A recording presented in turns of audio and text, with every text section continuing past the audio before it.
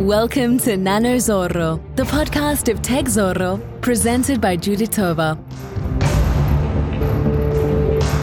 Engage with your ears about engineering, development and inventions, as well as interviews with experts and hobbyists. You will learn to make better decisions with your designs, programs and manufactures in order to optimize and develop your products and services, or just for fun. You can find the show notes from the episode, the transcription, and much more by entering to techzorro.com/podcast. And now your host, engineer, crafter, and tech enthusiast, Juditova. If you like this podcast or the blog, and you do want to support the show, go to our site in Patreon to contribute with a monthly donation. You will have early access to its episodes, you will be recognized as a Patreon in the website, among other benefits. There are several tiers available, starting from $3, or if you feel altruist or generous, there are superior tiers. You just have to go to the website techzorro.com/Patreon. In the show notes or description, you will find the link. We will kindly appreciate all contribution. All right then, let's start with today's episode.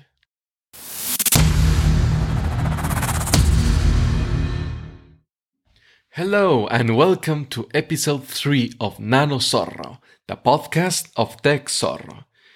In this episode, you're going to listen about an old debate, whether the invention of Wi-Fi should replace any other existing networking technologies. As far as I am concerned, not all technologies will last forever, but some endure the blow of time. Ethernet as copper cable or as fiber optics, and wireless local area network, also called Wi-Fi. In this short episode, let's compare Ethernet versus Wi-Fi, and let's talk about when is each of the technologies appropriate to use.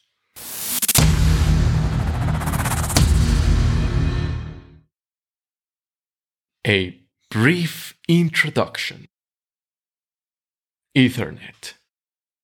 This technology is very familiar to most engineers because it is the simplest way to interconnect computers. It is also an old and enduring protocol that was developed since 1973, but has been commercially introduced in the 1980s. It is more than 40 years ago and counting. It seems that we have plenty of time more to share with Ethernet. Ethernet uses both fiber optics and copper twisted pair. For this episode, I will stick with copper cables since it is far more common to see them in homes and small offices. Commonly used with the connector RJ45, and under ideal conditions, the cable can handle distances up to 100 meters. Further than this, it becomes unreliable. Thanks to its bend resistance and other mechanical benefits, it has become one of the most popular wired communication protocols. The speeds have been improved since its invention with 2.9 megabits per second. Wow! Yeah, okay, that is slow today. But anyway, the standard today is 1 gigabits per second at the time of this recording, and in this decade is expected to reach up to 10 gigabits per second. At least that's what it is expected for the industry, or at least for consumer and small office use. However, there are successful tests over 400 gigabits per second. Wow! I want that in my home office.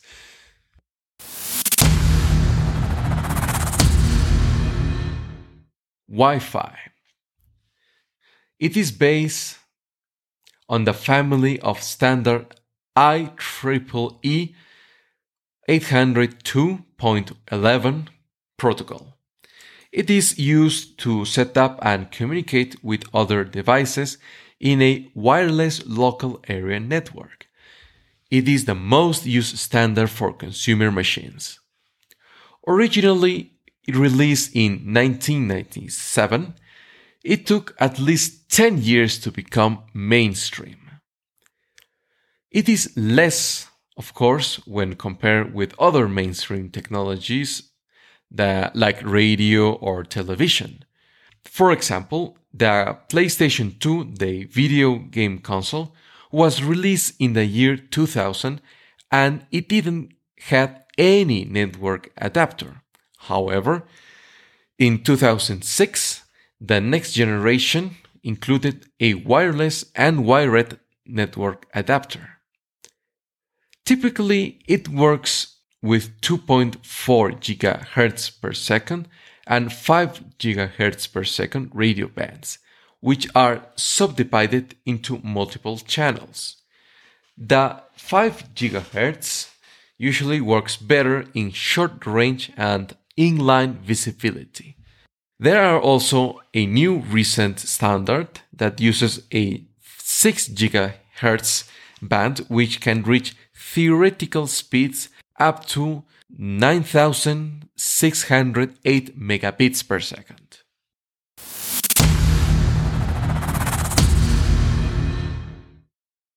Okay, so now comes the fun part. When should we use any of those? Well, let's see the differences between Ethernet and Wi-Fi.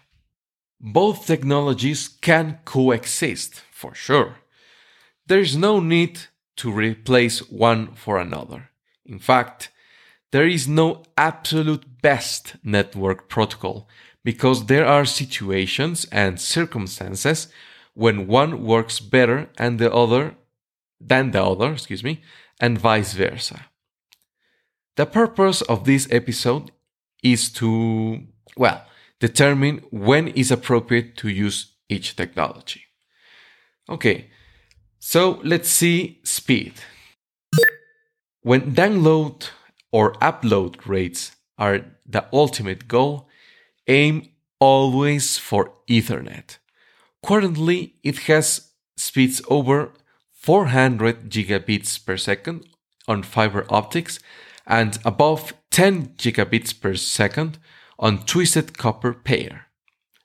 On the other hand, Wi-Fi has standards that reach up to 9.6 gigabits per second in ideal conditions. And yes, it changes a lot depending on how many walls, on how many meters it's away from the router and the device, other interference. Yes, many obstacles. Reliability. Wi-Fi routers have the bad habit to behave erratically after a few devices had been connected to them. Furthermore, the more obstacles in the way, the more unreliable the signal becomes. In contrast, Ethernet can make a local area network or internet connection less vulnerable to slowdowns, as long as the network cable stays below the specified length. Mobility. Wi-Fi is the most convenient way to connect devices on the move, on the go. Public places like cafes, libraries, airports uses this kind of network because it helps and eases the connectivity of consumers. Do you imagine yourself connecting your tablet or computer with cables to an Ethernet switch among 50 other people? I hope nobody stumbles with your cable. Latency.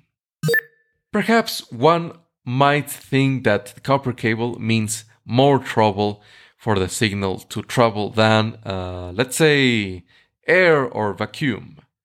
Now, in fact, it is the other way around. Wireless cables increases the travel time of signal. This feature is more important for real-time applications such as robotics, gaming, and video conferencing. Extendability. Expanding an existing network with wireless network is appropriate only if the source is connected with a wire. For example, plugging an Ethernet cable to a Wi-Fi access point produces higher results than connecting various Wi-Fi access points among each other. Don't try it at home. It is recommended that the most of the part you use Ethernet cable for these expansion purposes. Miniaturization. Why it is so popular? This is a rhetoric question, of course. Miniaturization is often the preferred feature for Wi-Fi, since the network adapter is located inside the device and doesn't require anything to be connected to it. With no external connection, it can be as small as the manufacturer is able to do so, and as long as it works.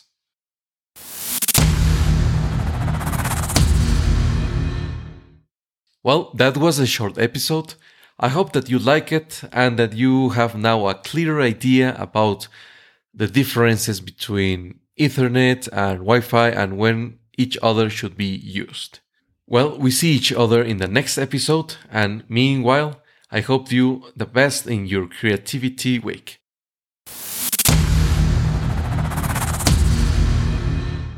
I hope you have enjoyed this episode so far and that you have learned something useful for your next craft or project.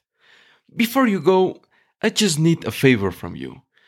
Go to the application where you are hearing this right now and leave us your honest review and a like or a rating from 1 to 5 stars. This way, more people will be able to find this episode and enjoy it as well.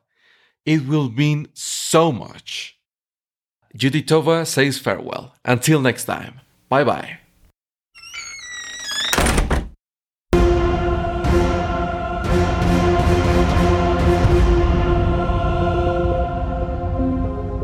That's all for this episode. We hope that you found a moment of enlightenment and that you have enhanced your skills or cleared some doubts.